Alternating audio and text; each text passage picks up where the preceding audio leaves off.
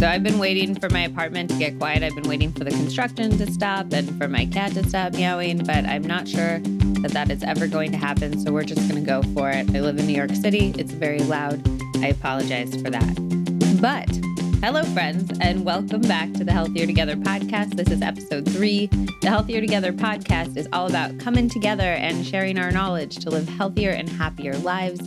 Each episode, I'll have a guest, like a best-selling author, a world-famous doctor, an award-winning chef, a TV star, a movie star, a celebrity hypnotist, and so much more. And we're going to talk about things like food, beauty, wellness, travel, meditation, and how to generally live our best lives. We're also going to get into dealing with the bad stuff that impedes us from living our best lives, like feeling anxiety or suffering from chronic disease or being stressed at work or any of those types of things, dealing with grief, finding success, not knowing what your life's purpose or passion is, all of these types of things. We're going to see how people who really have it figured out deal with it and learn from them. I'm excited to do that, certainly. Today, I have two amazing guests I'm so excited to share with you. It is Nico Tortorella and Bethany Myers. They are a force together and apart. So we'll start with Nico. Nico is an actor and a poet. You might recognize him from TV Land's Younger, where he plays Josh, a super sexy tattoo artist, or his new book of poetry, which is All of It Is You, that just came out, and it is so, so, so beautiful. I have it by my bed. I read myself poems when I go to sleep at night, and they're funny and fun, but they're also really resonant and kind of speak to how we interact with ourselves and the world at large, and I absolutely love it. I'm in awe of people who can write poetry. I've been a writer since I was 5, and I literally have never written one good poem. You just have to choose your words so precisely, and I find it very anxiety-inducing. But Nico did it. He did it beautifully, and I highly recommend you guys all check that out. I will leave a link to that in the show notes below. I fell in love with Nico when he hosted his podcast, which is called The Love Bomb. I don't think it's out anymore. He ended it, but you might still be able to find old episodes. But he basically interviewed humans that he loved about the concept of love and explored love, which is one of the most important and simple and complicated things on the planet. I thought it was really beautiful and wonderful, which brings me to one of the humans that he loves, Bethany Myers. Bethany and Nico got married recently after being together for a very, very long time. Their wedding photos are insane. I will leave a link to them in the show notes below. Be sure to check them out. They are mind-bogglingly sexy. Bethany is amazing. She is the creator of the Become Project, which is an online workout platform that's designed to empower people through movement. I do the Become workouts. I love them. They're like 25 minutes long, so you can actually fit them into your day. And they combine, I would say, I'm not a workout junkie, so I might get this wrong, but they combine, I would say, Pilates and yoga and like some Bethany secret sauce, and they're to fun music, and you feel like it's truly the most effective workout you can do in that amount of time. Like you just feel stronger and you feel better in your body, and it's amazing. So I'll leave a link to that below. Bethany's also she said something during this interview that has stuck with me since we talked. Basically, she said that women need to not love their bodies or their faces or how they look, but they need to accept it. And they need to look at themselves and be like, this is who I am, and this isn't going to change. And I'd never thought about it before, but when I look in the mirror so often, I just sort of breeze past the parts of my body or my face that I don't like. I don't really look at my nose or my hips or my height. I'm really tiny, and I'm always a little self-conscious about that. And then when I see myself in a photo, I'm like, oh my God, am I really that short? Or does my nose really look like that? Or does my chin really look like that? And that's because I'm never really looking at those parts when I look in the mirror myself. So since Bethany said that, I've been taking an effort to really see myself, and it feels easier than loving those parts, but just being like, no, those are mine. I'm going to have them forever. I need to acknowledge them. And I loved it. I've been doing it since we talked, and I would love if you guys wanted to try that and just to see how that goes for you guys. So let me know. Bethany and Nico are in an open relationship. They're in a fluid relationship. They kind of have become the poster children for living lives according to their own terms in a label-free way. And so we get into that. I found it really inspiring. I think too often we go through our lives doing things because we feel like we're supposed to do them without really questioning why we were supposed to do them or who said that we were supposed to do them. And Bethany and Nico have mastered the art of asking those questions why, and more importantly, asking what they actually want to do. So I've taken a ton of inspiration from that. And I hope that you guys find that same sort of inspiration in this episode. We talk about a lot of stuff in this episode. We kind of trace the path of their relationship through time and how it all started and the different ups and downs, which is really, really interesting. We talk about both of their struggles with body love issues and eating disorders. We get into Nico's alcoholism and how that's affected his relationship with Bethany. We talk about how being married has impacted their relationship and also their secondary and tertiary relationships.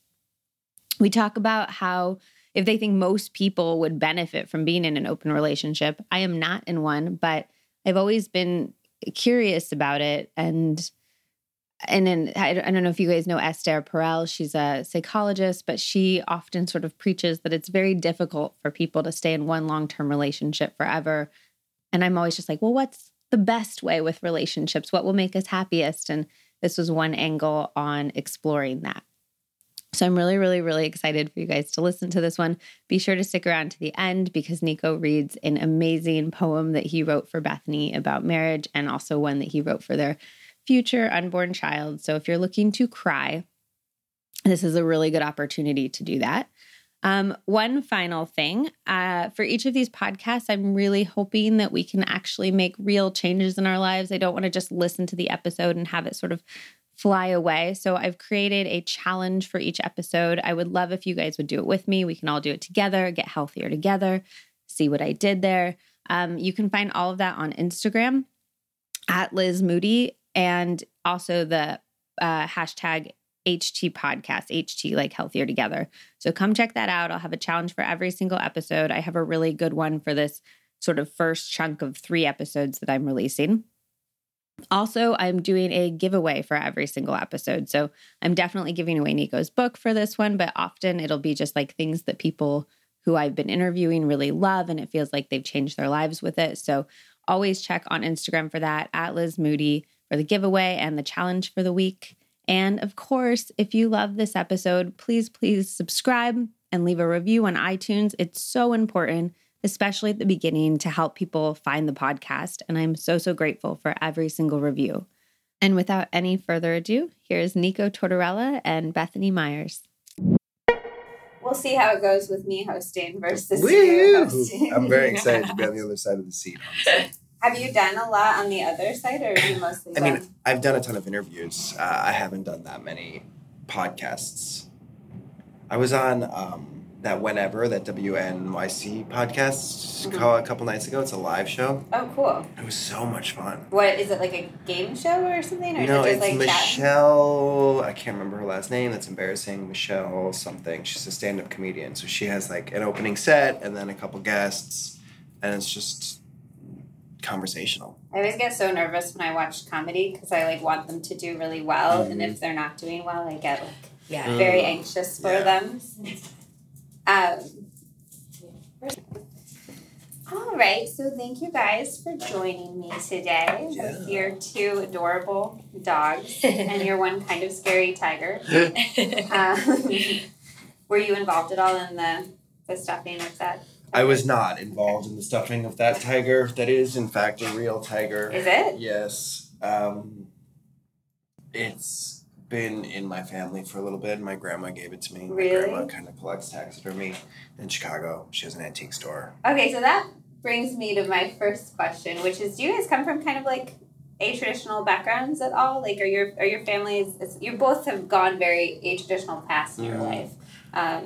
Did you have encouragement for that? My family's less traditional than yours is, for sure. But I think we both come from pretty traditional families in the sense of, like, the spectrum of the world. That being said, I grew up in a bar. My mom owned a bar growing up, and I mean, she like got my ear pierced, mine and my brother's ear pierced when we were in preschool because she like wanted us to be badasses. Oh my God, that's so cool. My mom almost killed me when I pierced my belly button at 18. So I come from a very traditional background.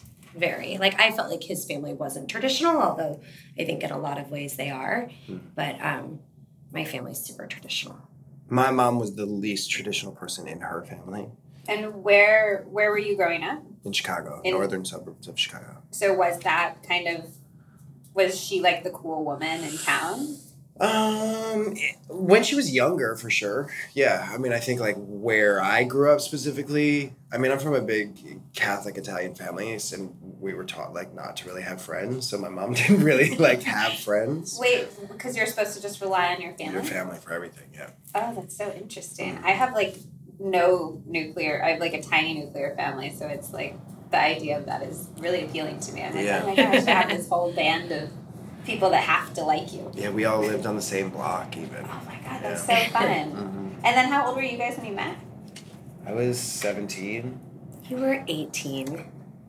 He had just turned 18. You're a little older, right? So you want to make that clear. 20. You want to be like, he was definitely I was 20. So yeah, he wasn't like still a senior in high school. We met in August of 2006.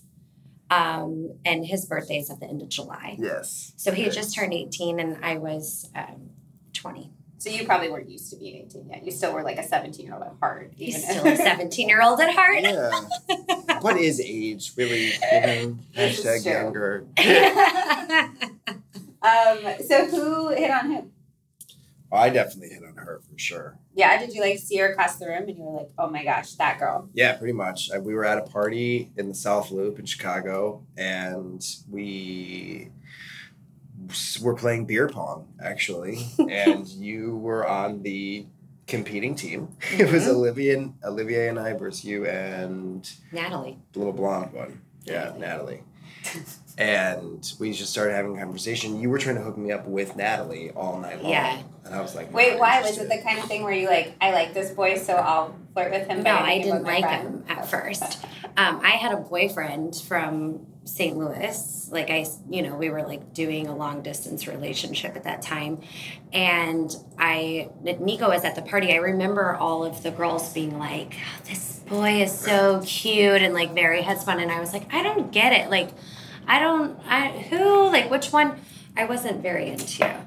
Such a great story, right? So how did you persuade her to be into it? Well, I mean, honestly, one of the first things she ever said to me was, I have a boyfriend and I can never imagine myself with anybody else ever in my life. That's a bold statement for 20. I don't remember And for that. Bethany Myers. Well, and again, at that time I was coming from a small town. Like I had just kind of hit Bright Lights, big city. So I really only knew at that point kind of one way to live and one way to be in a relationship. And like one way the universe was created through creationism. Yeah. Like she was like, I don't believe in evolution. That was the second thing that she said to me. And I was like, oh, this is going to be fun. And then, I mean, I think as far as persuading, I don't know that you were really persuading me, but we lived in our, quote, dorm buildings. We went to a city school and our dorms were in just like an apartment building. So he was 5 floors up for me and his roommate never showed up for college. So Nico had like a space all to himself and it was like very cool. And your roommate okay? Well, there's a story behind that actually. We kind of like fooled the school into thinking that I was going to have a roommate. My best friend from high school got into the same school, was planning on going. We said we were going to live together, and then last minute he pulled out and never came. So it was my friend that was supposed to be in that. So you orchestrated having a cool room. Yeah, pretty much my whole life. And the second they assigned him a roommate, he moved out. Yeah. Like one Saturday night, some kid came and knocked on my door and was like, oh, I'm your new roommate. And literally by Monday, I moved gone. out. Yeah. So when we first started hanging out, he would just invite me up to his apartment and I would like hang out and do schoolwork. And Was it 8D or something? I have no idea. And were you doing that because you liked her? Or were you doing that because you wanted to convince her that evolution was real?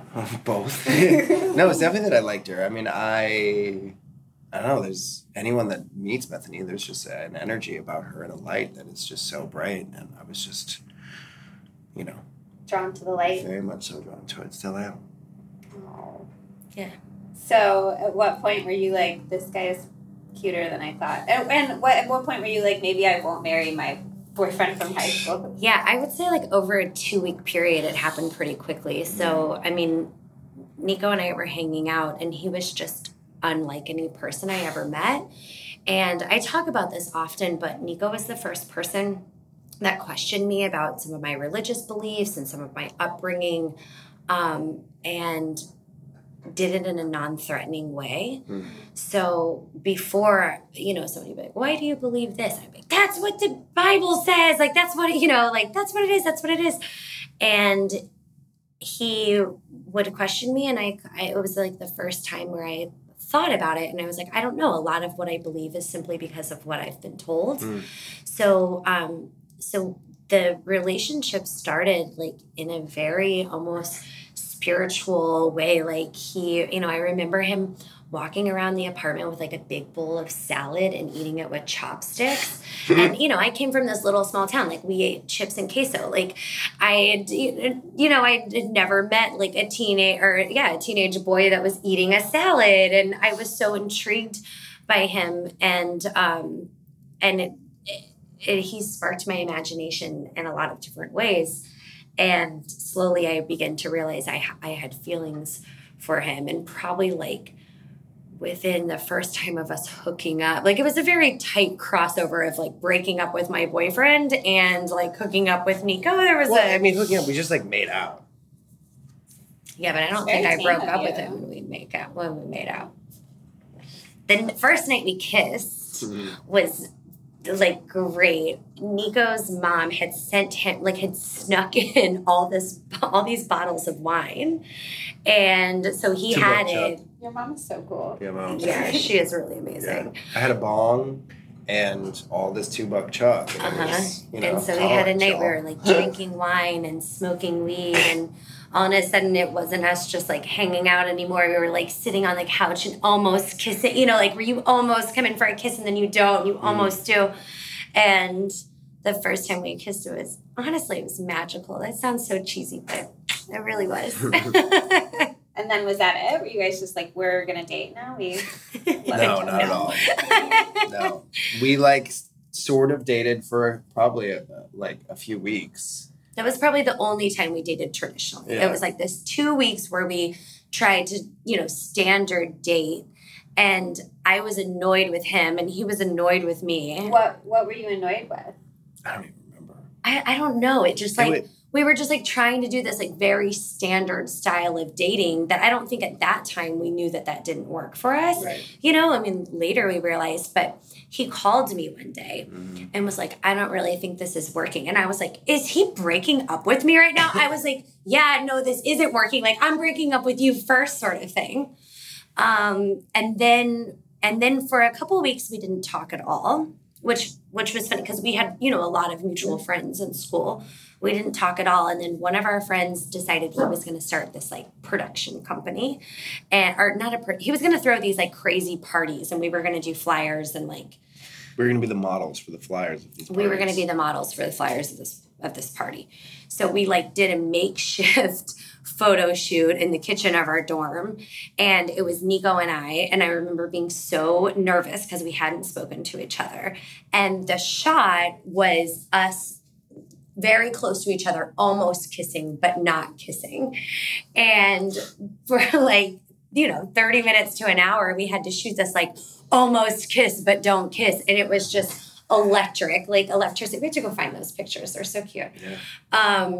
And then from there, we started sleeping with each other and just had like a casual, like we're not really dating, but we kind of are. And we would be in a room together across the room and people would be like, what's going on with you two? Like it was incredibly magnetic from the beginning, but neither one of us I would say neither one of us really wanted to act as the pursuer. So we both, just played hard to get for a year. And we became really good friends fast. Yeah. That was like the biggest thing between the two of us. I mean, I just liked hanging out with her. And I remember one night specifically, because I lived on the north side of town. She lived on the south side of Chicago. And she would come over to my spot because I had an apartment. She was still living in the dorms. And I had 3 roommates. she was coming over and like we would be having a lot of sex, right? But then I was like, oh, do you want to come over tonight? We like ran into each other in the elevator and she was like, I'm on my period. Like, I don't know if I should come over tonight. And I was like, I don't fucking care. Like, we don't have to have sex to hang out. And that was kind of like the first time we were like, oh. It's something more. It was the first time I ever went over and stayed. And we didn't sleep together. And I was like, you can just come and be in my bed, you know? That was nice. Yeah. So then how did it evolve from there? You're married now. 10 years in between. 12 years. 12 years in between. Well, I think the first big thing that happened after that is he called me before spring break and he was like, do you want to go to Mexico? My mom found this trip, his mom found this trip, like an all-inclusive, like an Apple Vacations. Yeah, an Apple Vacations, this is whatever. not branded, y'all. Sponsored by. Yeah. And I mean, at that time, the idea of me being able to go on a trip with a guy alone, and of course, have to get money from my mom, was out of the question. Like, there was no way that was a possibility in my world. Did your family even know that you knew Nico at this point? Did they know you were having sex? Didn't know I was having. There was never that type of conversation with you and your family. I didn't tell my mom, oh, I'm dating this guy. I don't feel like I told her about you. She knows now, right? Yes, she definitely knows and loves Nico. Okay.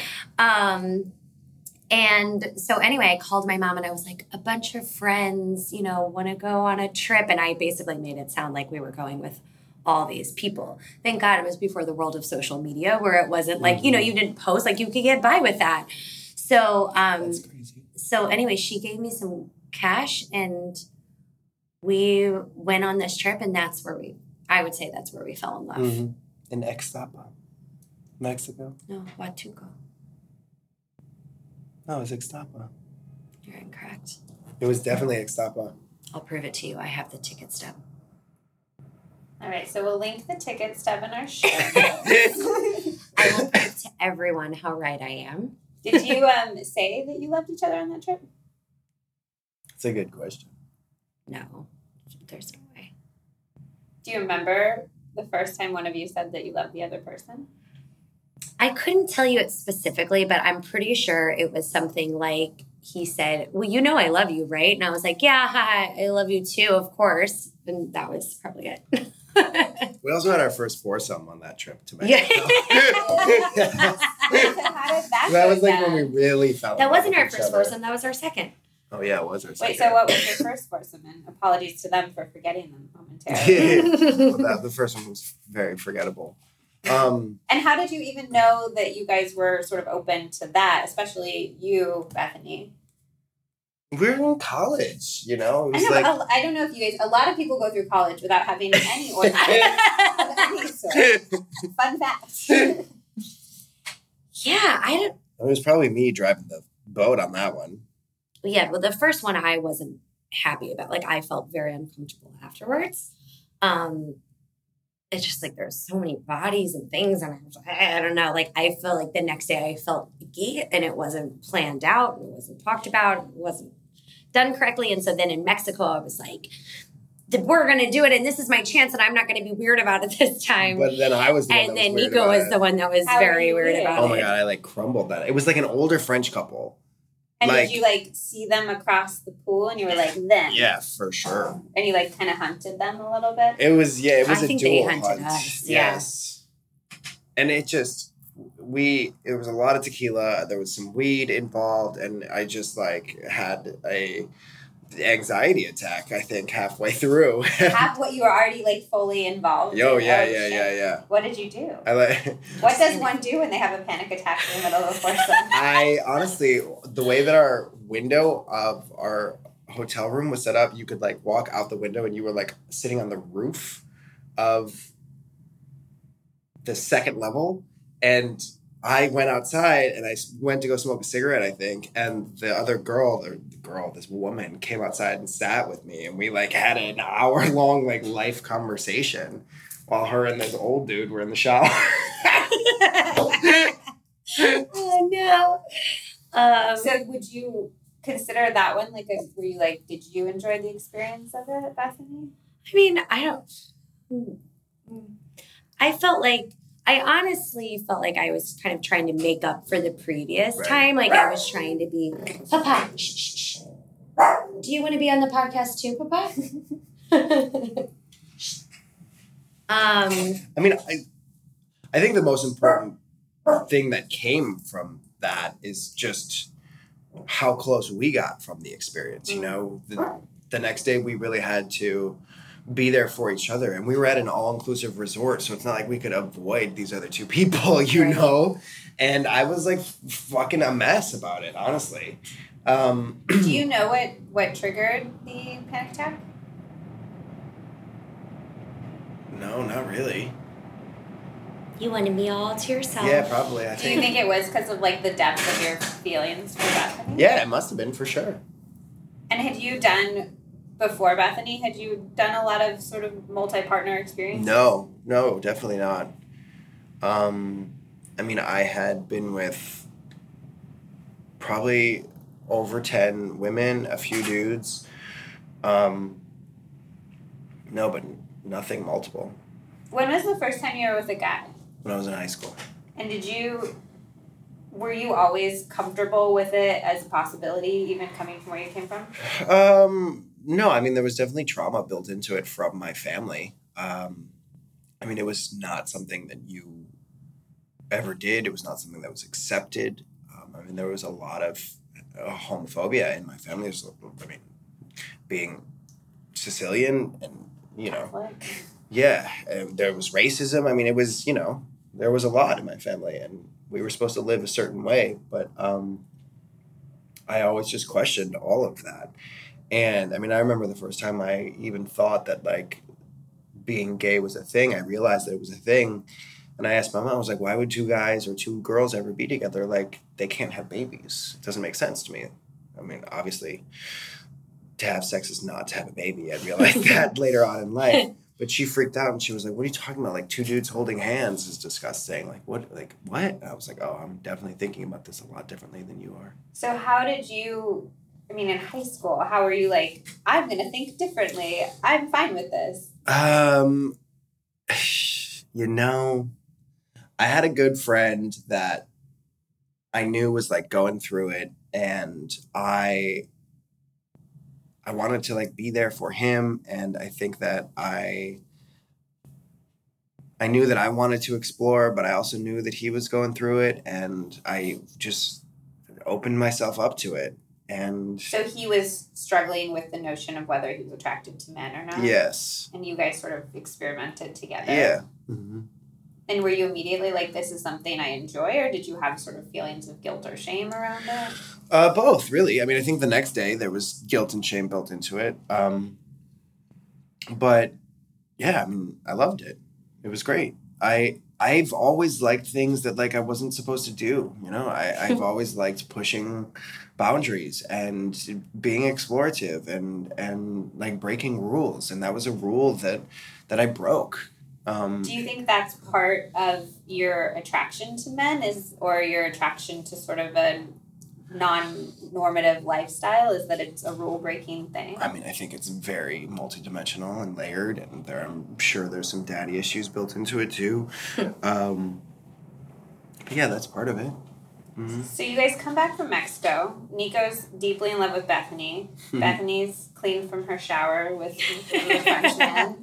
And then are you guys like dating? Are you open relationship? Are you hanging out? Yeah, I mean, we never called each other boyfriend and girlfriend. Ever. I mean, ever. I mean, there was maybe some times down the road where we used it to help, like, explain to someone else, but to each other, those were never really labels that we used. And it was a relationship that we didn't ever have a talk and, like, define it. It just sort of lived. And I liked that, and he liked that. And then the next thing that happened was I got my own apartment. And 2 blocks from my apartment. Yeah, a couple blocks away. And he moved in with me for the summer. And then... Are you still in college at this point? Yeah. So This is all less than a year. Oh, wow. Yeah. Yeah. So in March, we met in August. By March, we went to Mexico. By May, he moved in with me for the summer. And by the end of July, I moved to LA. He moved to LA. To be an actor? Mm-hmm. Well, to go to school. I was at Columbia in Chicago, and then I transferred to Loyola Marymount in LA to a business program from art school, which was a terrible idea. Why did you do it? It was just a means to get to LA. Okay. So did you always know you wanted to be an actor? Yeah, I mean, I always knew it was just what I was going to do. I mean, I've had other plans that, some have worked out, some haven't. But, yeah, I mean, I've just always known that it was going to be my life in one way or another. So and then do you guys keep things going? What? So I think a good story for this is he was in LA, and there was a guy that was in our friend group in Chicago. I would say that him and Nico were sort of like frenemies. They were similar in a lot of ways, but very different. And this guy was First of all, I did not consider him a frenemy at all. He probably considered me a frenemy. I had no problem with Grant at all. Bethany's face might say otherwise. I mean, I think whatever. It's maybe a little subconscious. There was just like a little tension there. And so anyway, this guy was like my best friend. He was like kind of my brother friend.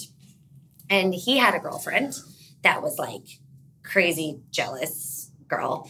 And one night I had a party at my house, and myself and this guy ended up hooking up, and we slept together. And after, I was like, nobody can know this. Like, your girlfriend's going to be so upset, like all this stuff. And he ended up telling his girlfriend. His girlfriend called Nico and told Nico. Oh, right. And even though Nico and I hadn't necessarily said we were exclusive, it was a moment for us of having to be like, okay, what is this and what's going on? And I remember Nico being upset, and I remember crying in my kitchen, just being like, I ruined everything, everyone, like, I ruined all of this. I've lost Nico. I lost my best guy friend. I made her mad at me. And by that night, I want to say Nico called me back and was like, I'm sorry, and you can do the things that you want. And he also had somebody there that he had been sleeping with, and it was kind of the first time where we were like, okay, we're across the country, but we have other relationships, and that's okay. And it just made us stronger. Like, it wasn't a thing. It was like, yeah, we're living across the country from one another. We're young. We don't have to be super exclusive, but we can still care about each other and respect one another and like do it the right way. And did you guys still like talk on the phone all the time? And were you sort of friendly to each other at that time? We were never actually big phone talkers early on. I don't remember. And would you fly out to visit? She came to LA a few times. I came to Chicago a few times, yeah. But then the next year, she moved to LA. I moved. So I was sick of Chicago because it was freezing and I didn't want to be cold anymore. And I was like, I'm going to Los Angeles. I just graduated. And Nico was there. Did you know what you wanted to do in LA? I wanted to do public relations for an environmental firm. Okay. And so I went out. I didn't have a job, though. I was so poor when I was out there. But I went out and I moved in with him and started job searching. And that was the second time we lived together. And that period of our life felt more like boyfriend and girlfriend. Like, we didn't have other, people around. But we lived together for a little while and started figuring out that time in our life. It's also when we went raw, too. So life was a lot crazier. Raw food, I mean. Oh. We're raw Yeah, we were raw foodists. foodists. 3 years. Well, that was the second year of being raw. I didn't know you guys were raw foodists. Mhm. Why did you guys do that? Just because it like felt like appropriate since you're in LA? My uncle's been raw for like 25 years. Oh my god. And he was definitely my mentor in so many ways growing up. I went vegan when I was in 4th grade, and I've always done fringe things, and that was just part of it. It was like the next step. Did you guys like being raw? Loved it so much.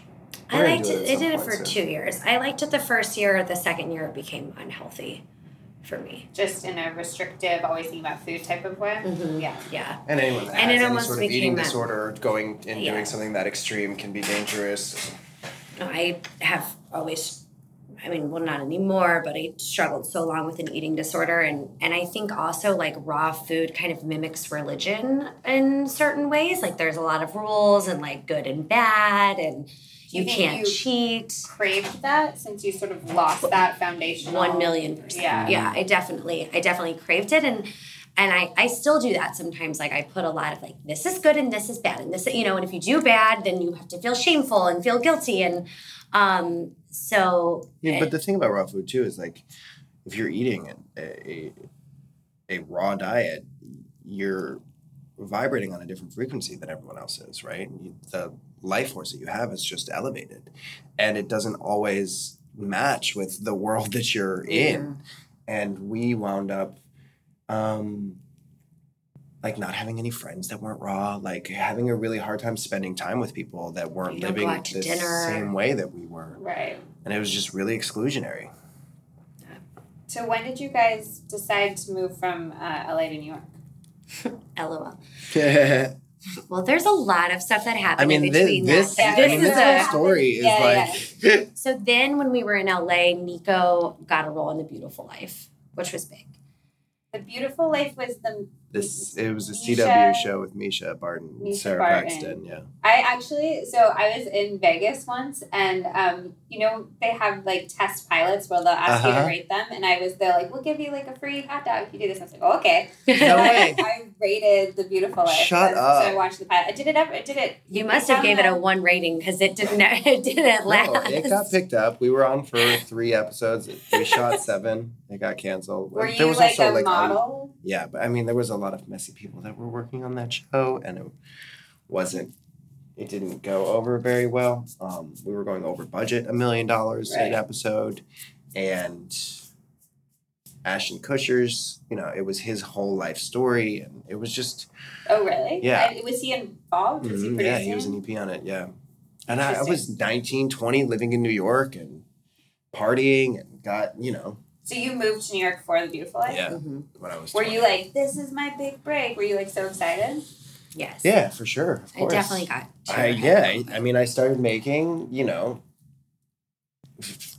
5 figures an episode for a TV show, and I was getting paid to live in New York City, and I was hanging out with all the Gossip Girl kids, and, everything was free everywhere, and drugs were getting handed to me, and yeah, it was like, it was The Beautiful Life, quite literally. And did that affect your guys' relationship at all? Well, yeah, because I started dating Sarah Paxton. Yeah. So this time was probably really the only time that we didn't, this is where we didn't have a relationship. Yeah. I mean, I think there's other times where we've been with other people, we've dated other people, and we still had a foundation that was there.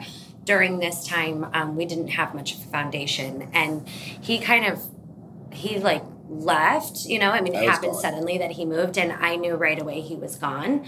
And it was just kind of like, okay, that's what it is. So I started sleeping with your best friend. She, there's a history That made of me sleeping sound with so my best bad. friends. She really, It wasn't your It seems best like friend. she just wanted Just to a be close mutual to you friend. when you're not Exactly. around. yeah. So you guys weren't like on the rocks or anything though before you booked this part. It was just like you booked the part, moved to New York. No, And I think we had kind of learned it from our previous experience in Chicago. let him go. He went to LA and I was still in Chicago, and we sort of learned this thing, we slept with other people, and it was kind of like, okay, that's what it is right now.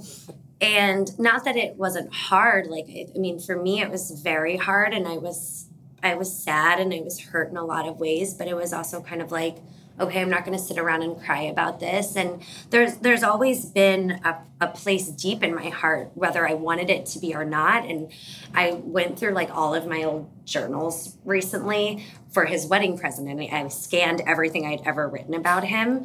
And you can see this like places where I hate him and I'm mad and he's away and he's gone. And I'm like, but I still love you and I know you're going to be in my life forever, like scribbled across the page. And I think that somewhere deep down, like I always knew that there was a bigger place for us in life. And I didn't know if it meant marriage or kids, but there was just no way we were leaving each other. And so through the hard times and the dark times, that always stayed really prevalent. Like you were going to be there. And if this is what you needed right now, then okay, I'll take this time too. Do you have that sense too, Nico, that like you guys were in it forever in some way? Yeah, I mean, there's something super cosmic about our relationship, and it's always been there. But at that specific time, I mean, I was 20 years old, and I was stepping into Hollywood for the first time, and what that really meant, and fame, and celebrity, and like, you know, being surrounded by people I've looked up to my whole life, and it was anyone that is in any sort of industry of fame at all understands that like it takes a few years, a little bit to get acclimated with that type of world. And I think that you have always been pretty gracious about like letting me explore different worlds and vice versa, you know? But the thing that comes with that celebrity world is like some sort of public persona. And, you know, I mean, I remember the first time there were like paparazzi pictures of me and Sarah holding hands, and like the thought of you seeing them was like, ugh. Did you see them? Yeah. Like organically? No, I'm sure I searched. I'm not Did he call you and was he like, No. you're gonna see? Okay. No. But I remember seeing something one time and I made a commitment. I was like, I will never look this up again. I'm really not the kind of girl who like goes through people's social media. You know, like if I break up with you, like I'm not going to your page often and looking. I just don't put myself through it. So I really dove into my work life. That was when I started teaching at a Megaformer studio. I was managing a studio, and that sort of became everything. So it ended up being really great for me because that's what I needed. Like the space to become yourself, essentially. Yes, become. Yes. I love you. Just slip that in there. Yeah, and I do think that, you know, there's like, I think age played a little bit of a role here in helping me because Nico was 2 years younger. I mean, I don't think about that anymore, but at that time, you know, we were, 2.5. So I was like, 5 but years. you were 20, I was 23. Like, it was a little bit like, he needs to go. He's younger. I can wait for that. You know, I think like that age gap felt bigger at that time. So when did you guys sort of come back together? Well, then there was Texas, and then there was Brooklyn. There's been 2. Well, we came back together in Texas. Yeah. So did you guys live in Texas? Sheila did. I did, and he just came in to visit. Austin? In Dallas. Whoa. Austin, Massachusetts. Do you know what movie that's from? No. You know what movie that's from? Babe, I don't know the movies. Oh. Road trip for days. Keep going. Cricket.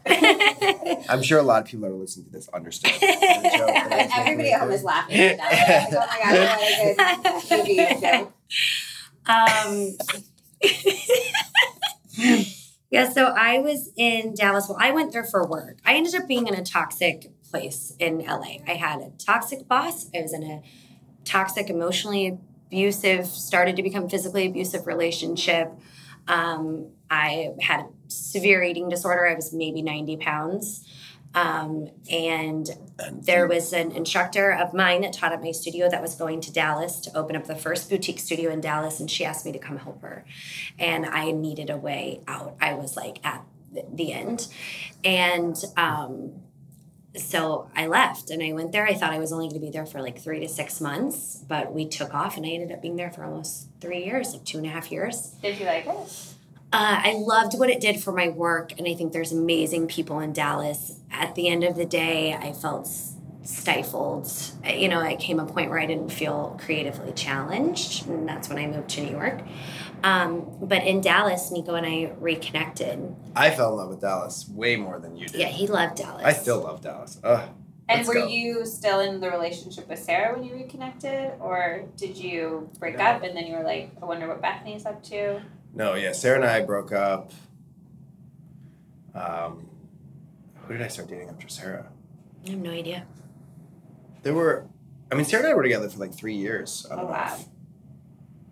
Yeah, there was only 6 months of your relationship with her where I feel like we didn't talk at all. Okay. Like there was like a 6-month period where I was like, I am not answering the phone. In fact, I changed his name in my phone. It used to be like Italian Lover or something really cheesy. And I was like, I'm not answering my phone anymore, so I'm going to change it to It's You. So when it calls, it'll just be It's You, you know? Now his name in my phone is still It's You, but it's like cute. It's like, it's you, you know? But at that time, it wasn't that. No, I started dating my first boyfriend, really. And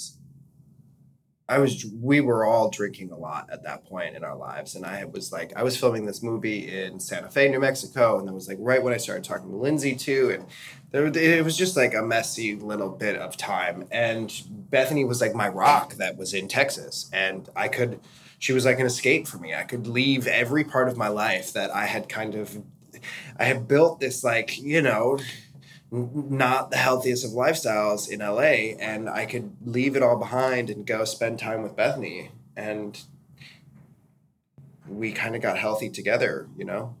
Healthier together? Together, yeah.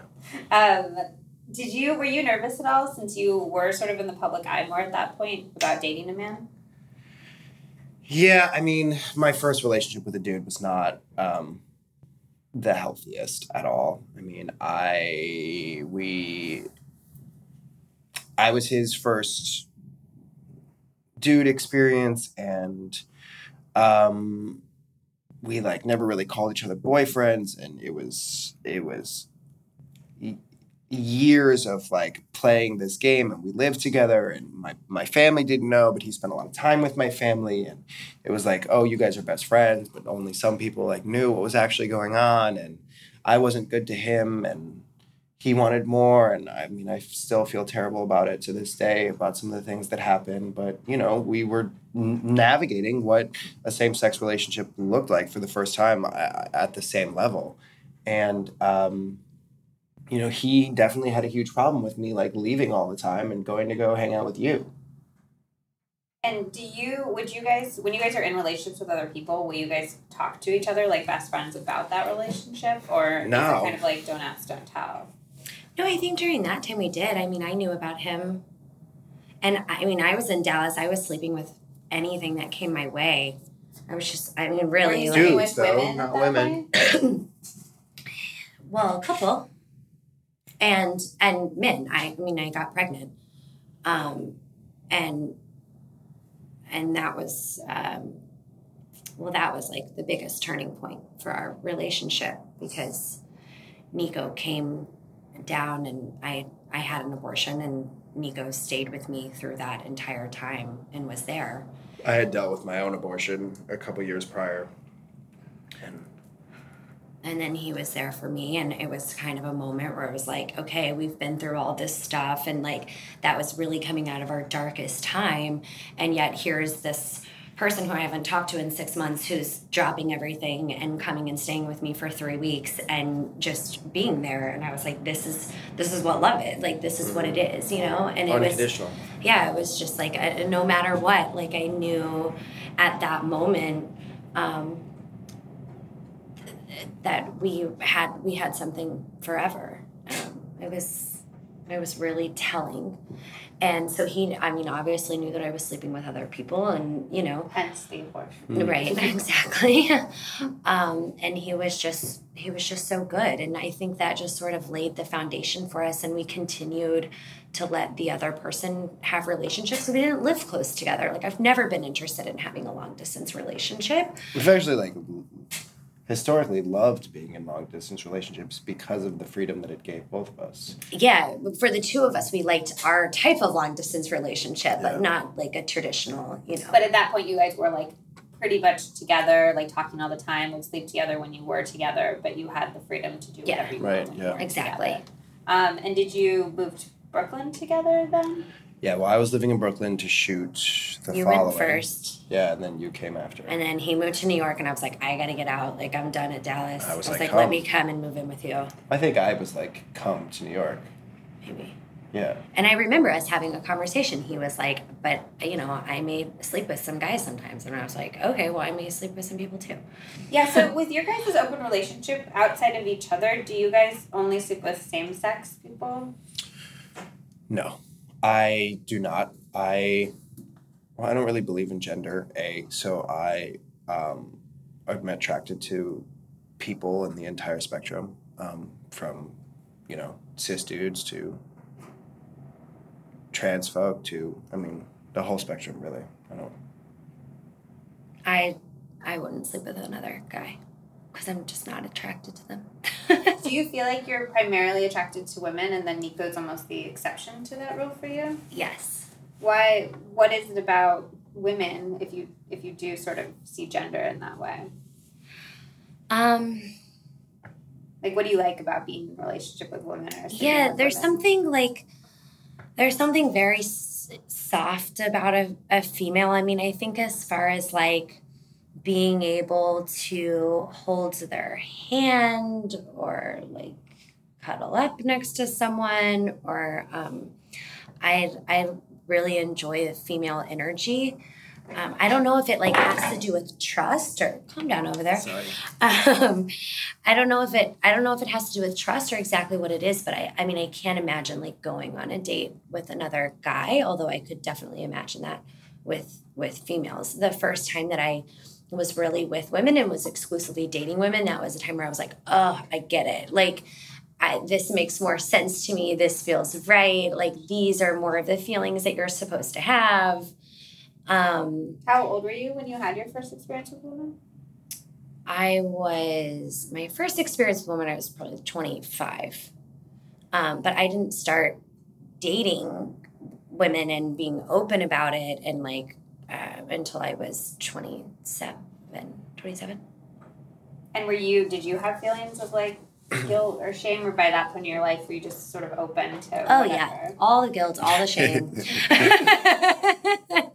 I mean, you have to remember, growing up, I was very much under a belief system that if you're gay, it's because you're very, very sinful. You've fallen so much into sin that this is like your punishment, and essentially. You're going to hell. And you're going to hell, and there's just nothing right about it, and there's something wrong with you. And I mean, I went to a Christian school and a church, and girls weren't allowed to wear pants. We could only wear skirts. And, it was very large. I used to knock on people's doors and go witnessing, like, are you going to heaven or hell? Like, that was my life. So, I mean, I think that oftentimes I still struggle with guilt and shame, and now it's recognizable. So I understand what it is, but that doesn't necessarily make all the feelings go away. Like, it's still hard for me to navigate some of those things, if I'm being completely honest. So why do you think you were so much more open to it than so many other people? Like, was it meeting people like Nico who you were like, okay, this is okay? Like, so many people grow up with that kind of background and then remain completely closed for their entire life. Yeah. Well, yeah, I mean, I was very much so a through line to a lot of that world. Definitely. And then, something in me just hasn't been able to follow the rules either, as much as I can see myself sort of being like in the box and this and that. I mean, I've shaved my head, I've grown out my armpit hair, I've, dated different people. Like, I've moved to a lot of cities. I think that even just in and of itself, being from a smaller town, like, girls don't just go away and move wherever they want, like whatever city sparks their interest. At the end of the day, it's putting yourself first, right? And not really. Yeah. It's not that you don't care, but it's like putting your priorities over how other people are going to see you and feel about you and think about you. And, and at some point it hurts more to fake it than it does to be real about it. Yeah. And that's inherently spiritual, right? Like, that is a first step in some sort of spiritual practice, when you take a look in the mirror and you're like, okay, this is who I am. This is what I want. And I'm not going to let anybody else's beliefs get in that way. And I'm going to explore it and seek and, be happy. Like, that's so beautiful. And I think that we've always encouraged that in each other, way past our sexuality and our gender identity and everything. We just want to see each other grow and evolve and change and be dynamic. And fall and get back up. And, you know, our sexualities are just one little sliver of that. All right, let's take a brief break so I can introduce you to one of my favorite products on the planet. If you know anything about me, you know that I can't do caffeine. It stokes my anxiety and it makes me feel really crazy. And I was always so jealous of anyone who could reach for their morning cup of joe and feel wide awake and also look really cool with their like mug and all of that. That was never me. But now I have my mushrooms. And by that, I'm talking about Four Sigmatic. They're basically medicinal mushrooms, not psychedelic, although my dad was very concerned by that when I told him that I was obsessed. And they come in these super convenient little packages that I stash in my backpack, so I have them wherever I go.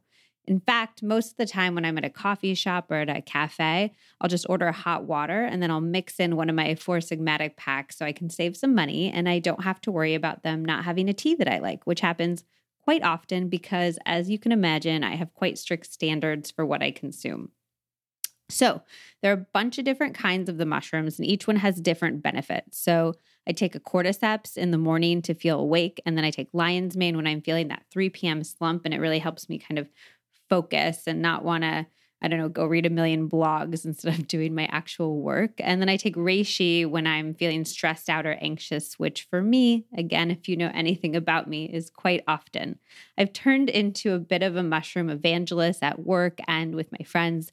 People used to come to me for a tea to heal every ailment. I'd open up my tea drawer and I'd be like, oh, here's your blend for this stomach ache, or if you're feeling anxious or tired. But now I am a mushroom evangelist and people come to me to find out which shroom they should use for whatever's wrong with them. People also ask me about the taste a lot, and I actually don't like culinary mushrooms very much. It's a weird thing about me. If you read my cookbooks, you'll notice that there aren't a lot of mushroom recipes in there because I just don't love them. They turn my stomach a little bit. But I find the Four Sigmatic mushrooms to be really earthy and grounding. And I like the new formula. A lot of their new formula ones don't have any stevia or sweetener, and it's kind of an herby, and it's a really subtle flavor. Okay, it's grounding. Grounding is like the main word I would go for. It instantly sort of makes you feel calmer and more present and whole, I think. I'd think of like an herb tea or a chai, but less spicy than a chai. So just sort of that herby, rooty, grounding vibe. They also have a ton of flavored stuff if you prefer that. I'm loving their chai lattes recently. They're so good. They're also caffeine free, which is hard to find in a chai. They're amazing. And then they also have a golden milk latte, which is new and I am 100% obsessed with. That's one of my favorite morning drinks. I took a bunch of them when I went back to California recently and I used them all up on day 3 and I was very sad about it. So if you want to try them yourself, and I highly recommend that you do, clearly it's become one of my absolute staples. You should see my desk. It's piled with Four Sigmatic boxes. Go to foursigmatic.com/healthiertogether. That's FOURSIGMATIC.com/healthiertogether, HELTHIERTOGETHER. You can also get 15% off using Healthier Together as a code, although you barely need it. They're not one of those like wellness products that costs $1 zillion for a teaspoon and you don't even know if it's working. They're really, really affordable and the kind of thing that you can actually incorporate into your day-to-day life. So I love that. And message me on Instagram if you have any questions about them. I love talking about mushrooms and I've done a ton of research on them, and I'm really a believer, which I don't say about very many things. The evidence keeps stacking up for their short and long-term benefits, so I definitely recommend you get in on that. Again, use the code HEALTHIERTOGETHER and enjoy. Come and tell me if you like them for sure, because I'm 100% obsessed and I want to talk about it with people. So come and tell me. And all right, without further ado, let's get back to the conversation. So what do you want to see for Bethany, like, over the course of the rest of her life in that way? I mean, it's more what I, like, it's probably easier to answer what I don't want to see, you know? I want to see her do whatever she wants to do. There are no restrictions, really. As long as she's, like, taking care of herself and she's not hurting anybody else, I fully support any decision. And what do you want to see for Nico? Yeah, same thing. When did you get sober? 3.5. Yay! This is when everything gets good. Yeah, pretty much. 3.5 years ago. It's just sober from alcohol. Alcohol was like my real issue. And was it like a one day you woke up and you were like, I can't do this anymore? Were you part of that, Bethany? Yeah, I mean, actually, like I was a binge drinker. I would go on, 3-4 day, just full excursions from life. And the final one was in LA, and I was just a mess, and my whole family was involved. Like, everyone knew it was a big issue. Nobody at work knew it was an issue, but the closest people in my life knew. And I called Bethany. I was like, I have to get out of here. I have to come to you. I have to come to you. And I flew. I don't even know how I got on that flight. Honestly, You didn't even pack your bag. Were you fucked up at the time? Oh yeah. I mean, I had like an empty bag that I like brought to the airport with me. I lost my passport. Kind of symbolic. Yeah, and I showed up at Bethany's house at like probably 6 o'clock in the morning. I took a red eye from LA, and I was just hysterically crying. Yeah. And I crawled into bed, and she had to go to work that morning, and I stayed in bed all day. And Bethany's ex-girlfriend was still living in that apartment too, girlfriend at the time. And we woke up that morning, and we went to Ginger Snaps. I got a 7-day juice cleanse, and I got I'm going to say this off record for a second. What's Marianne Williamson's books called? And I bought, so I got the juice cleanse, and I bought A Course in Miracles, and that was it. I mean, I just started working, and I haven't had a drink since. Was it the first week off alcohol was supposed to be like one of the most excruciating withdrawals that you can go through. Yeah, it wasn't the first time I had gotten sober. I mean, I had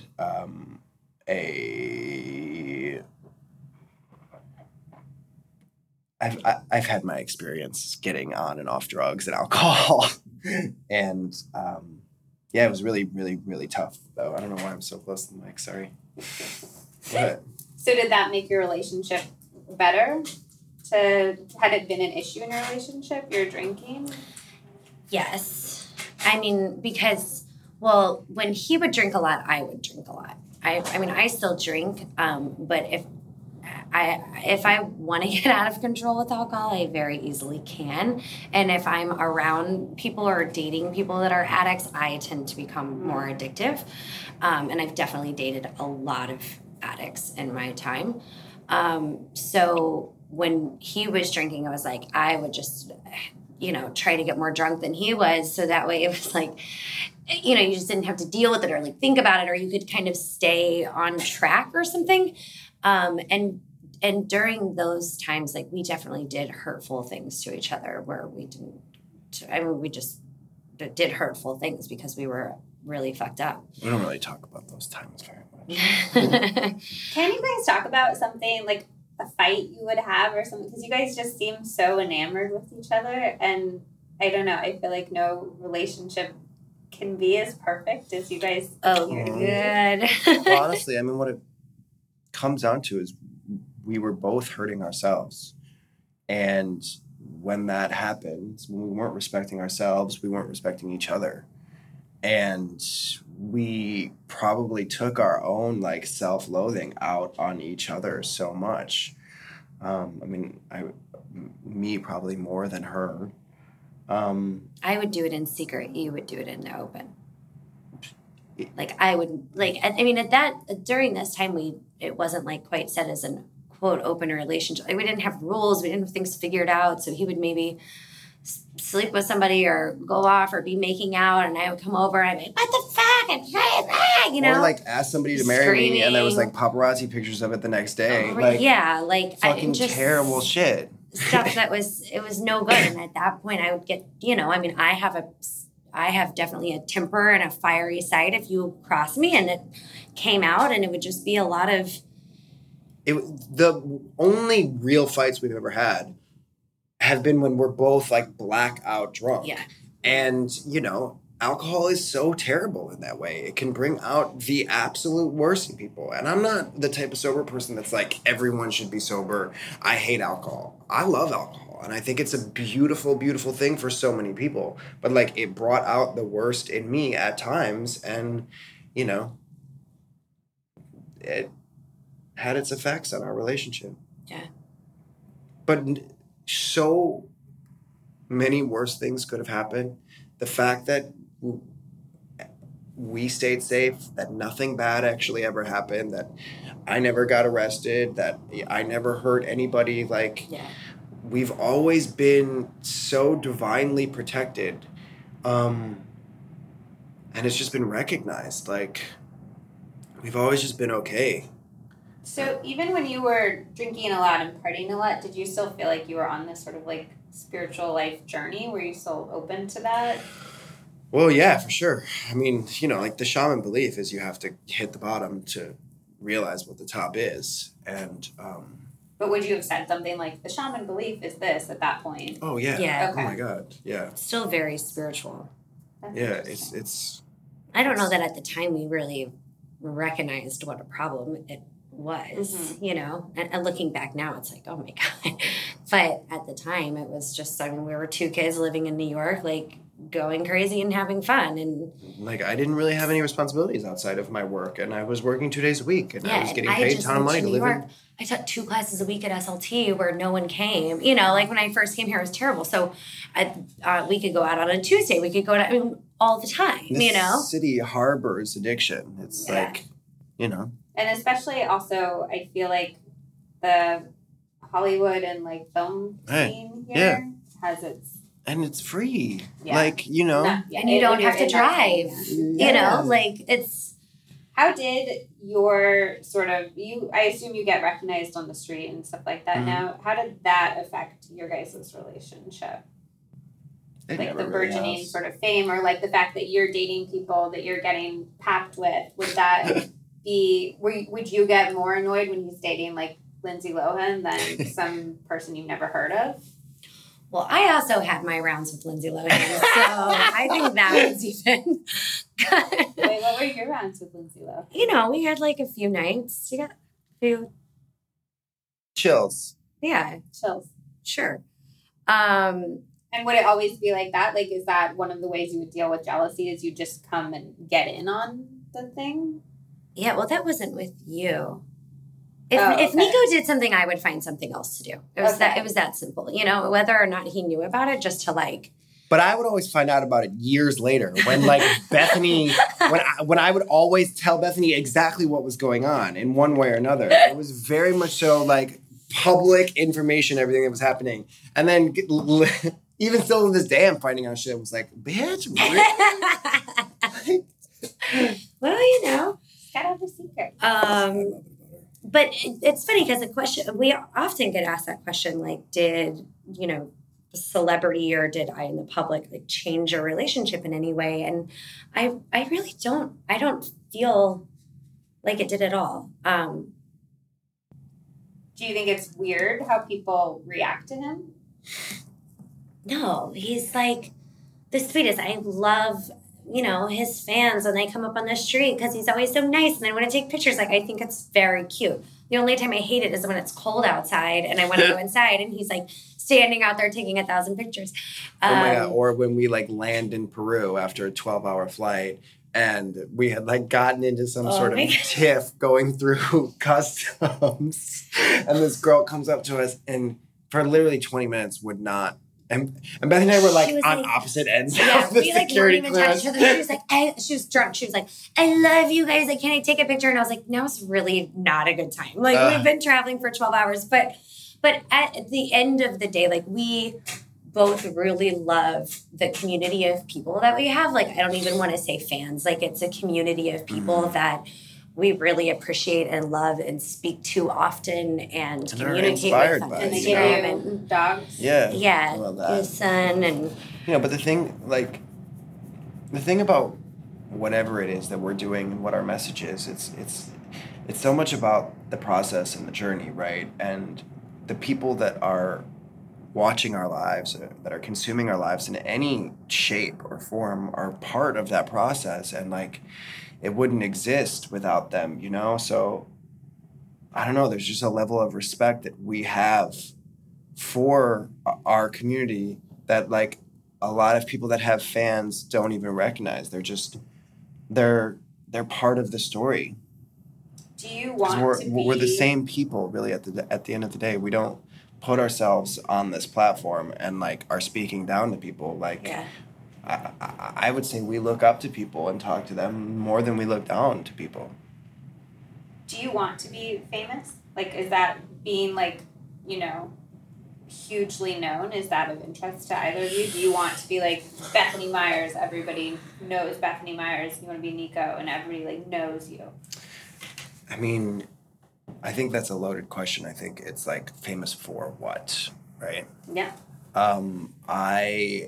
Growing up, I wanted to win Oscars and win Grammys and you know, be famous for that. And at this point in my life, like, I don't really care about Hollywood. I don't really care about having the accolade. Like, I want to be known as like being a good person that inspires people. And if fame comes with that, awesome. But like, I would be just as happy with 20 people, you know, as I would be with 20 million people.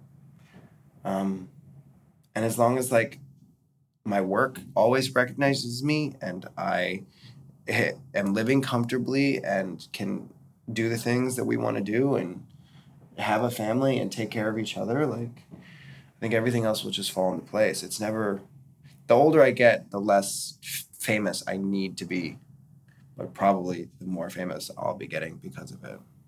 Yeah. Do you feel similarly? Yeah, I mean, I think, you know, obviously as of late, there's been a lot more exposure on my end, and I'm building a business and a community, and there's like, it is different to, you know, I mean, I walk down the street and also have somebody come up and that has been a little different for me. I seem like a super open person. In a lot of ways I am, but I'm very particular about what I choose to share, to be open with. In every other respect, I'm a very private person. Like if we go out on a one-on-one date, it takes a long time to break down walls. But I feel like Nico, as far as like having more recognition, it's not about being famous at all, but it is about being able to share a positive message that a lot of people can receive. And so the more people that you have that know you, then the more your message gets out. And I think we both have really important messages that we want to share and learn and grow. And idea, not like we have all the answers and we want to tell people, but when you have people that will listen to you and you're able to say good things. What do you think your message is? I mean, I think it's about visibility right now and really responsibility. I think that, you know, because of who we are and what we look like and our straight passingness and our white skin and, you know, I mean, all of that comes with a responsibility to stand up for things that are greater than ourselves right now in 2018. You know, the world is living in some trying times, and we have platforms, and we have to use them, not only for ourselves, but for other people. Mm-hmm. How do you think the fact you're both obviously very physically attractive people, do you think that made you feel freer to kind of live a nonconformist life because everybody's responding to you so well just based on how you look forever? Of course, yeah, it's privilege. Yeah. I mean, I don't think it was conscious back in the day. Did you always know you were good looking? Yes. Did you always know you were good looking? Yeah, it was always pretty. I mean, I think I got hotter as I got older. Yeah. As you became more of like who you were. Yeah, you know, exactly. Becoming more of who I am and just kind of stepping out. No, but I very much so represent like the stereotypical like beauty of. Well, and your cast is that often. Well, yeah, for sure. You're so handsome. I mean, even just like mathematically, like. You're very symmetrical. Yes, beauty is math, really. And yeah. So do you like the fact that you've been recognized as is there a part of you when you're cast in a show like The Beautiful Life? Yeah. And they're like, you're a model. Are you like, I'm a model? Yes, girl, of course. Of course. I mean, it has its ups and its downs. Like, what are the downs of being incredibly beautiful? Oh my God. Please share.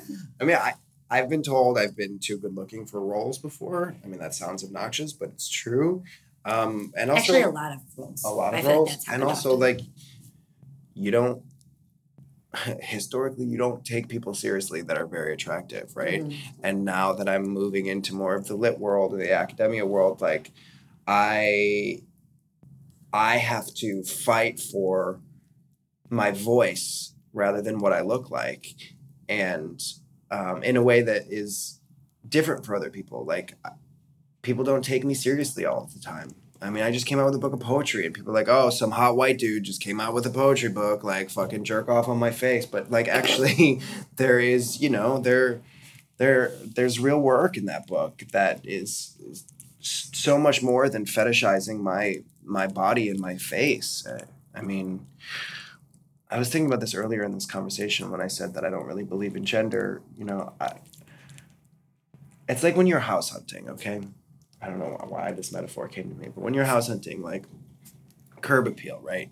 It's important. It's on the list, but it's not on the top of the list. Like, you can see a house from the outside and you're like, oh, okay, yeah, but the second you get into the house, then is when you can like really start to feel how you feel about the house. And once you're in the house, the outside of the house doesn't really matter. And I'm way more interested in being in the house than I am being out of the house. But a lot of people won't go in the house unless it's beautiful from the outside. Right, yeah. And I think that's like problematic. Is like, how do you get the people in the house in the first place? You start in the house. You blindfold them and Shove them in there. Yeah. Well, I mean, that's really a big part of the message that that is on my platform. And we have some crossover in our message, but we have a lot of crossover. But a huge thing for me is helping people feel better about their bodies and not living in this perfectionist bubble where beautiful is only one thing. And I think beauty is very much determined by yourself. Mm-hmm. And in that sense, like, it does start inward and go outward, And I think so many people are just really are stuck on this one idea of what beautiful is. And a huge thing for me is being able to recognize your beauty in so many other aspects. And like what? Like, I'll use boobs for an example. I have no boobs. I don't even own like a regular bra because none of them fit me. And for the longest time, I just thought it was just terrible. I was self-conscious. I wore push-up bras. Like, every swimsuit I had to have ruffles on the boobs because that's how you look. That's what the magazines tell you, how to make it look like you have more chest.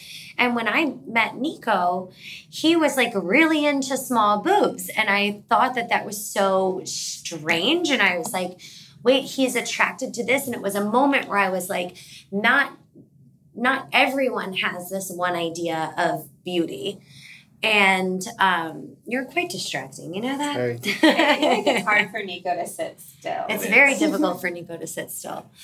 So anyway, that was a moment for me when I like opened up and realized that beauty can be a lot of different things. And I want more people to see that. How do you think people, like, is there something that you could tell people that would make them feel beautiful themselves when every bit of media they're bombarded with is like, this is what beauty is, this is what beauty is, this is what beauty is? Yeah, I mean, Bethany's creating media that changes that narrative. It's amazing. Yeah. Do you think it's the subtle messages, though, that you're able to share when you're sharing Become? Or do you think, like, how do you think that shift happens for people? Well, I think that one of the most important things is to look at yourself and really see yourself for where you are there and not trying to change it in that moment. Like, I think there comes a place where you have to look in the mirror and be like, these are my thighs and these are my lumps and I have cellulite and that may not go away. Like, and really see yourself and be like, this is who I am. This is what I look like. And there's nothing wrong with wanting to improve upon, right? But there is something wrong with not being okay until you're improved. And I think that's a very big distinction that we have to make.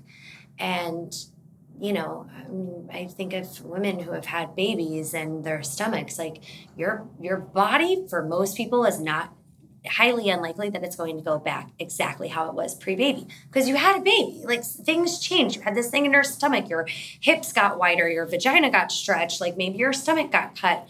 But that doesn't mean that there can't be another version of yourself that's still just as good. And we have to start seeing real bodies represented in media and on social media and in marketing and advertising. Like that has to happen. Should we just gain a bunch of weight, you and I? Would you be comfortable? Like, are you, as somebody who had an eating disorder, are you nervous at all about getting pregnant and what that will do to your body? Oh, she's gonna look the cutest in the whole world, preggers. I'm very excited to be pregnant. I'm really excited for the experience. I think it's a magical thing that females have, that we can carry life. Like, I think it's absolutely fascinating. I'm really excited for the birthing process. For whatever reason, I'm just like, I'm excited to experience it. And I think, coming from a past of eating disorders, there is a part of me that's nervous about my body changing. So that's something I consistently work on now. And, when I fluctuate a few pounds, there's moments, and I'll talk to Nico about this, where I'm like, I don't feel my best. And I know that this isn't what I preach, but I'm still sitting here and saying this. And then it's, I'm the same way too. yeah, Nico's the exact same way. I mean, now I pull you out of more than I feel like you pull me out of. Out of just wanting to look at Body love. Body love, yeah. And do you feel like that your job for sure makes that much harder? Yeah, definitely. Yeah. I feel like I feel great about myself until I take a picture of myself and think about sharing it publicly, and I'm like, oh. And then we have such a hard, and a huge part of that is because we don't often see real pictures that aren't just, face-tuned. But then you almost have the urge to be part of the problem, because you're like, well, I want to look beautiful in that way to the world. Right. Yeah.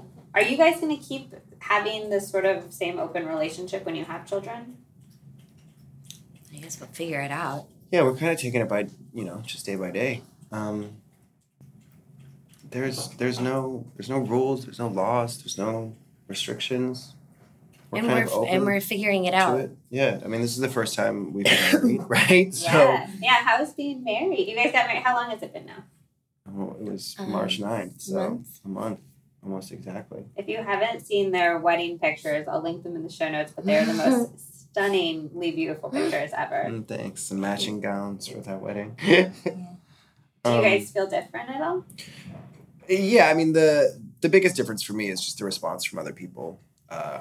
Any married couple will be so quick to be like, oh, how long have you been married? This is how long we've been married. This is what it is, blah, blah, blah, blah. And I don't know, but I feel the same with you. Yeah. I mean, I think that there's the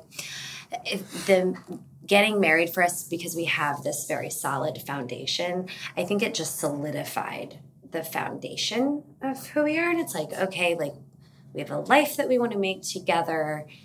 You're the person I want to do that with.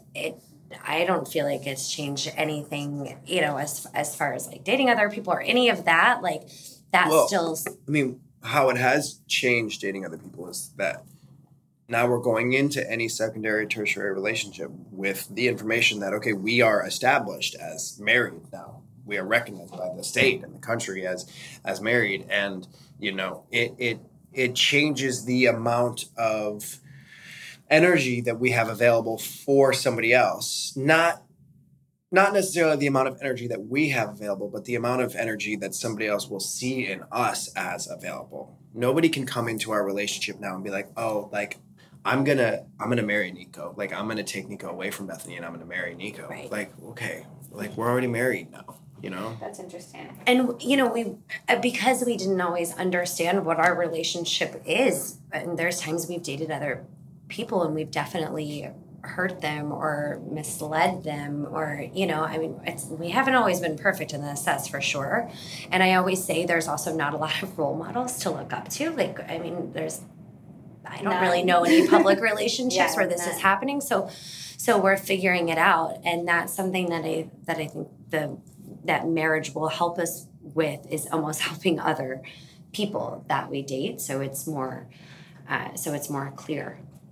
Do you guys get nervous at all? I know that, like, when Hollywood couples break up that people think are so perfect together, people freak out. Like Channing. Channing Tatum and Jenna Dewan Tatum. Everybody's like, love is dead. And you guys are sort of putting yourselves up as this role model for this particular kind of relationship. Does that put an extra pressure on your relationship? No, we're never going to get divorced. I mean, when we got married, we actually asked the lawyer if we could sign a document that said we're not allowed to get divorced. Instead of a prenup. Instead of like a prenup. They were like, that's not legal. It's not allowed. That's why divorce exists. Yeah. Right. But I told Nico, I was like, even if we hated each other and we didn't want to be together, like go move to LA for a while. And but outside of divorce, the fact that you have tons of people looking up to you and thinking that you guys have the answers for how to be in this relationship, are you guys like, we need to figure out how to do it really well so we can like share that with the world? No. I mean, if we represent like perfection to people all of the time, then it is so wildly flawed and it goes against everything that we stand for. Like we are going to fall. It's inevitable and we want people to see it, you know. We're going to share it and we're going to keep being honest about who we are and what we represent to each other, and that's where real change comes from. Like I'm not worried about it. I'm not excited about it, but like I think we're ready for anything that comes. We've been through 12 years of a relationship already. We've been through every form. I mean, I'm sure there's other stuff that will come our way, but you know, we've done the work.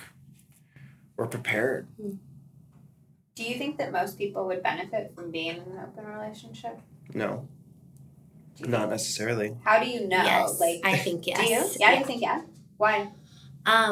Well, I personally believe, and I think that monogamous relationships are great for a lot of people, but I think most people have them because that's the only story that they know.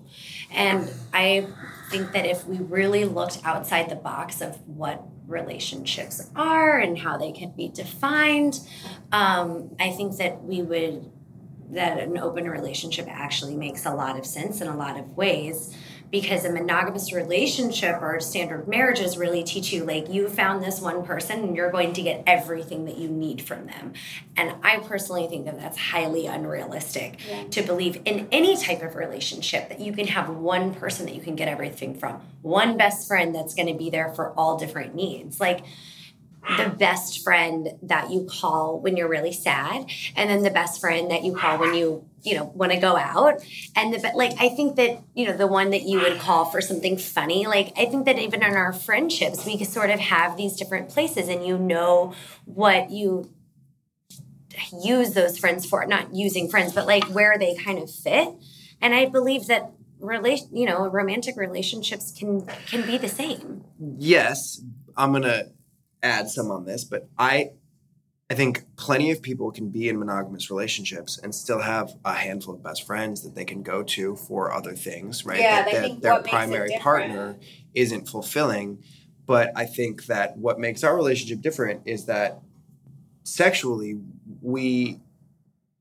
romantically, we both are interested in more than one thing. And we celebrate that in each other. But I think I understand the spectrum, and from asexual to polyamorous, like, it all exists, and some people don't need that, which is why I'm saying that I think monogamy totally works for some people. I think there's a big fear, at least for me personally, and I think with a number of people though, that like you want to feel like you're enough for somebody. I feel like my life goal is to feel like I'm enough in some way, and for me, getting married was confirmation that, like, at least in one tiny way in my life, I'm enough for a person. And I think it's really scary to admit that that's not true. Well, do you feel like you're enough for yourself? No, working on it. Well, I think that's where it all comes from, right? Like, that is the only relationship that you should always be working on, no matter what. How do you do that? Like, pragmatically speaking. You just put yourself first always, and just... If you do the work on yourself, then you will be doing the work on your partner. It just is going to happen automatically. And I think that is something that we allow each other. I was I did this fashion show yesterday for Nico Panda, and I was with all of these like incredible young queer folk that like are prominent public figures, and there's this deaf trans kid named Chella that I was having this conversation with, and he's only a year and a half into his relationship with his girlfriend, and their relationship is very public. They're fucking beautiful. I love everything they're putting out right now. And he was asking me, he was like, how do you guys do it? How have you done it for so long? And my response was like, if you can figure out how to be alone together, then everything else falls into place. Like, allow that space for each other. Allow yourself to be your own energy all of the time, and let your energy play with your partner's energy. It doesn't always have to become one energy. It can, and it's really beautiful when it does. But if you don't have time for your own energy and your own person and your own beliefs and like your own work, then everything else is going to fall apart. And that always, no matter what, has to come first. All right. I have a few questions that I ask everybody that I'd love to hear your guys' answers to. So what do you guys think is the best way to spend 20 minutes every day in the name of like living your best life? In your underwear? I really like being naked. Those are two different I like things. you being naked too.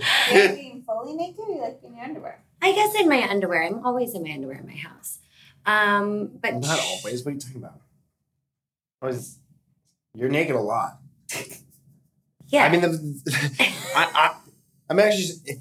If we did this at her house, she would 100% would have walked downstairs naked to like I'm not dressed yet, and like wouldn't have said anything to you at all, and I would just been like, okay, well, Bethany Myers, ladies and gentlemen, she just doesn't even think about it. I made a miscalculation. That's funny. We're talking about this right now. I'm sorry, but we're talking about being married and being together for 12 years, and then I just said at Bethany's house. Like, fact, we actually don't live together in New York City. Right, Yeah, I was actually really surprised when I found that out. We're moving in together. At the end of the month, yeah. Are you guys nervous about that? We haven't lived together since Brooklyn. I'm a little nervous. Yeah. We got a house upstate, though, too, so Yeah. I'll be spending more time upstate. He's going to go up there, and we'll be able to have space. What's going to be interesting about navigating that is dating other people, though, in the city. You know, like, how is that necessarily going to work? Would you guys like text each other and be like, Nico, don't come home tonight? I mean, maybe that could happen. I think you have to go to that person's house. Go to that person's house. Or hotel. Bethany would be able to text me and be like, hey, babe, I'm going to use the house tonight. Yeah. But I would never be able to text that to Bethany. Yeah. That's fair. There is a difference in the freedom that we have for each other, and it's okay. Like, we don't expect the same freedom from each other. So do you prefer not to know what he's doing? No, I would rather know. I think that honesty and communication is like way better. I just think that there's been some different instances in the past where I felt hurt, if I'm being honest, and so we're still, just working through some of those like past bruises. Yeah. Yeah, I mean, but nothing in like publicly speaking, yeah, we very much so represent like the poster kids for polyamory right this second. But the fact of the matter is like we're pretty new in this community, and we don't have all of the answers for navigating, external relationships. And we're very interested in learning and continuing to learn, and hopefully globally, like traveling and having conversations with people and taking this conversation public and really understanding what poly life can look like. And is there anything that you have learned that you feel like if you want to try an open relationship, you need to know this? You just have to talk to each other about everything. Yeah. But there isn't just one version of a poly relationship either. There are closed poly relationships. There's farm table poly relationships, super open, where it's like all your partners are hanging out together all of the time. Everyone can sit together and have a dinner. Yeah. Can you guys do that or no? Yeah. Yes. Depending on better who's than invited. you. I would rather it be all open at a table. I think you like to compartmentalize more than I do. Yeah. But I'm like that with everyone that I date. Like I will bring them around my friends right away. I like group settings. I like everyone to know each other. I like everyone to talk. Like that's just who I am innately. But you also are like way more of a social person than I am. Right. I'm like You're a fucking hermit. Are you an introvert? Yes, in so many ways. I can spend most of my time alone and have no problem with it. Are you an introvert? Or are you an extrovert? No, I'm an extrovert. Like I prefer to be alone with the person that I'm in a relationship with rather than like gallivanting. At a party yeah. or something like Yeah, that. and I would much rather be in a group setting. But I think part of that is Nico it's easier to bring down his walls and it's harder for me. So Right. I like group settings. Yeah. The same way I prefer to teach a group class over a private class. Right. You know, like I really like more of being on stage and have everyone else there as opposed to just so one-on-ones make me way more nervous. I can fall in love with somebody in 10 minutes and it'll take, 10 months for Bethany to fall in love with someone. But is it like once you're in with you? If I let you in, it's a big deal. I let most people in immediately. Yeah. And then you close them out. Yeah. We have very, very different love languages. Very for sure. different. What's your number one? Have you guys done the actual like love languages? It's been a while It's since been a I've minute, done my yeah. test. I don't know. Yeah. They're in a different language, actually, so we can't speak on them because nobody would really understand it. It's Pig Latin, My actually. husband and I have opposite, like literally exactly Oh, really? opposite love languages. Yeah, and I was like, Cute. it's worked for 10 Yeah. years. We'll see. So 20 minutes every day. Wait, I changed my answer. I think 20 minutes every day you should spend alone. Okay. And I think a lot of people don't actually get Like, 20 minutes fully a day alone. where they're like by themselves in their thought. I don't want to say like meditation because I think that's, Is mean, it alone whatever. without like your phone though? Yeah, I think just like having a moment you can sit with your thoughts and things are turned off and see how you feel and examine your body and be with yourself. And Nico, 20 minutes? Creating something. Art Anything? of some sort, yeah. I mean, that doesn't mean like a paintbrush and a canvas, but create something. Words, feelings, movements. Yeah, just create something that Do you didn't guys go exist. dancing together? We used to a lot more when Yeah. I I don't feel really like like you guys drink. dance very sexy. I don't really love dancing unless I'm drinking. You still dance? I still dance, but like we used to really. Wait, you guys did that the cutest Oh, yeah. video? Oh my god. When we are by ourselves in the apartment, we have music on, dancing around and being silly. And yes, I guess we like to more move dancing in together. public is what I meant. What purchase have you made that's helped you the most to become healthier or happier? I mean, probably the house. Upstate. The new house. We What- haven't even moved into it yet. We've been in a rental, but What my- helps you about it? my whole life, my entire life, I have wanted my own piece of property and my own house. And I have felt like I wouldn't have been a real human being unless I had that, or an adult human being. It was like that was the crossover for me. And this past month, I did it. I bought a house, and we haven't moved into it yet, but to know that I have a piece of land that I can literally kiss and know that it's like mine to kiss, oh God, it's the best feeling in the whole world. What do you feel like when you go up there versus when you're down in the city? Pure freedom, breath, air, grass, deer, flowers. I love that these are the things that New Yorkers get excited about too. People are Honestly, like, if It is really exciting when you see grass. Yeah. It's funny, I actually grew up really close to the city in Chicago, and she grew up in the country. And like, it takes a lot to pull her out of the city, and it takes a lot to keep me in the city. Yeah. So do you get bored when you go upstate? I've really been enjoying You've gotten better. going up and getting that space, that time away. But when we went to Peru, we left December 11th. We didn't end up coming back to the city until January 10th. So that was like a month of not being in the city. And at the end of it, I was like, I have to get back and get in a groove and walk down the street and like get going. Then we were upstate for a month. So I was upstate for all of January, Writing. finishing the book. And I came back. So purchase for you? I mean, your vibrator. Yeah, that's actually a really good one. Is there one you recommend? No. I don't know what that thing is called. It's great. I can find out for everyone.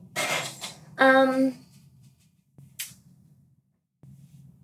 don't know that I have an answer for that one. I need to think about that. Yeah, you can think about it. Can update people later. What's one really good decision you've made in your life, and what's one really big mistake?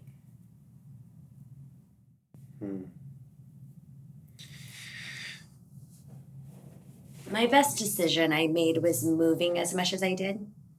And I think that maybe appeared as a mistake. Like if you're in your 20s and every 2 years you're moving to a new city and it's like, okay, settle down and create work. But that was the best thing that I did because now I have amazing people all over the country that I know and have talked to. And that's been very effective in building an online platform and business.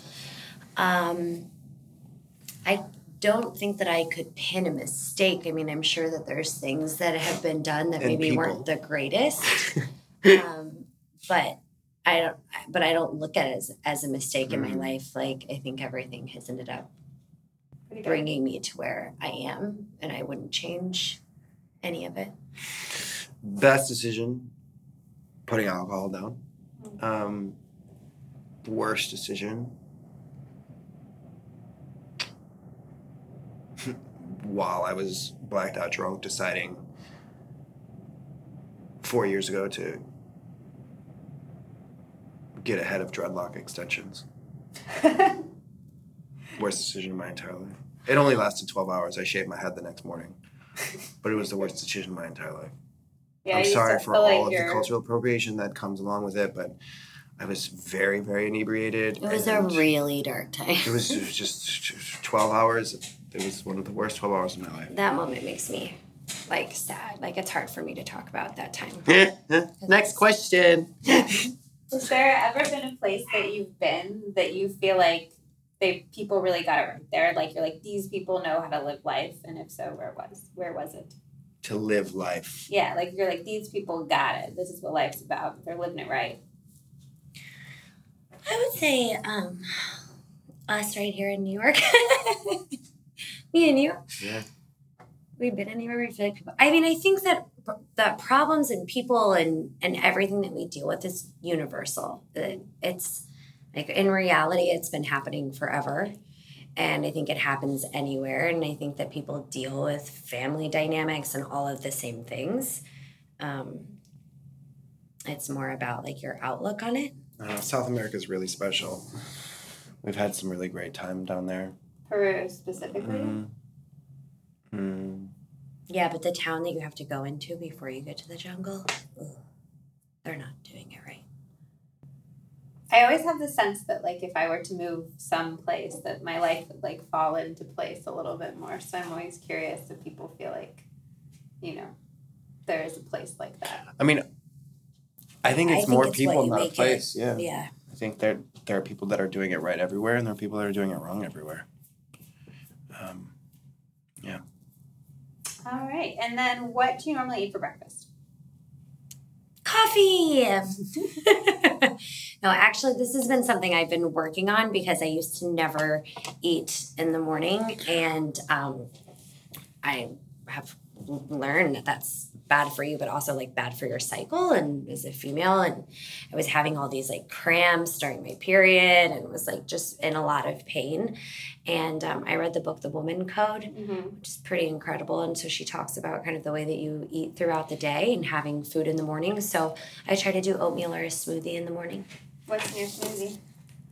Banana, collagen, almond milk, spirulina tabs, honey, some other fruit, whatever is in the house. You do like a crazy tonic thing, right? Yeah, I do a coffee every morning with collagen, cacao. I feel like I should just read this piece because it is like perfect for this answer. Okay. Yeah. This is from the new book, All of It Is You. Who wrote that book? I wrote this book by Nico Tortorella. It is officially available April 17th of this year, which is 5 days away from right this second. That is crazy. Oh my God, that is crazy. And this is a piece called Drink. This is like I I would say like the quirkiest piece in this book. This is not like the tone for the whole book. Okay. But this is, maybe I'll read two. Who knows? This is called Drink. I drink to... Drink. I drink to make myself more interesting. Vegetable and fruit juice, cold pressed, Vitamix. Nuts, milk, milked coconuts, kombucha, ferments, apple cider vinegar, turmeric and ginger, grasses, wheat, coffee, organic tea, cacao, hot and cold, chaga, lion's mane, mushroom, reishi, tocotrienols, Mayan, maca, pollen from bees, collagen, infused superfood, elixirs, soy, interesting, except not soy, it's 2018. I love you, responsibly. I love that. Yeah. Do you think people do the whole wellness thing to make themselves more interesting? Yeah, totally. I think they do it to give themselves a false sense of control over their own mortality. Ooh. Which is more interesting. Yeah, it's more interesting for sure. Cool. Well, I was going to ask if you wanted to read something to close us out or do one of your amazing spoken word poem vibes. Should I read the marriage piece, babe? Yeah. Okay. I'm going to read Marriage and Children as one solid piece together. And then I got to get out of here. But Yeah. Okay. Marriage. I have issue with you. Inequality speaking, the piece of paper, benefits reaped decidedly.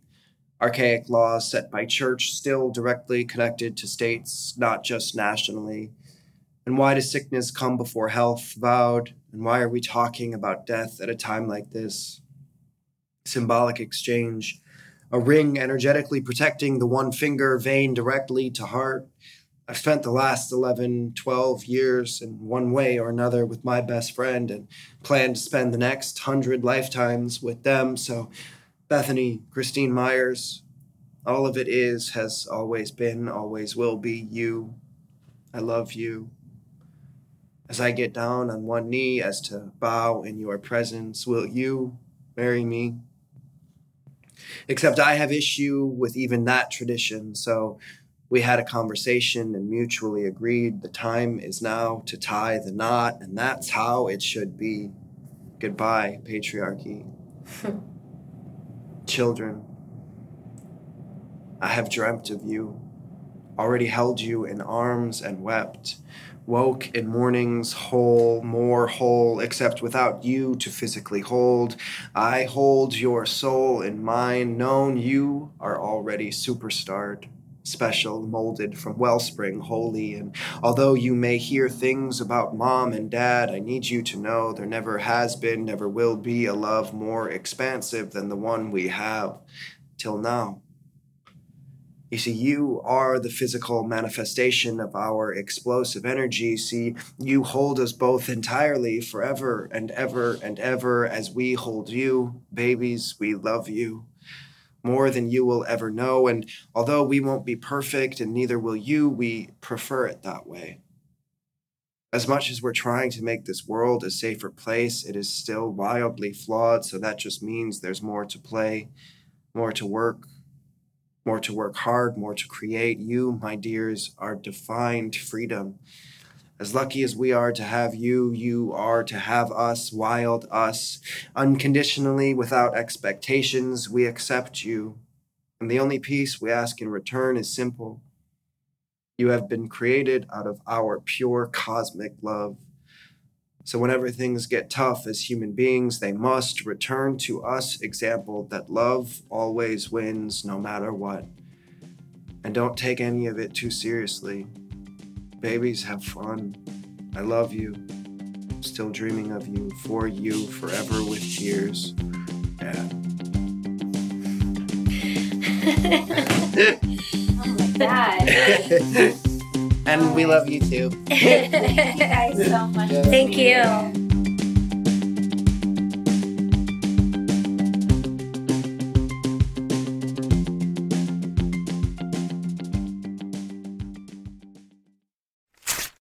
When Zach and I started Healthy Convo Co., we needed to find the easiest way to get conversation cards from our warehouse onto our website and into your hands.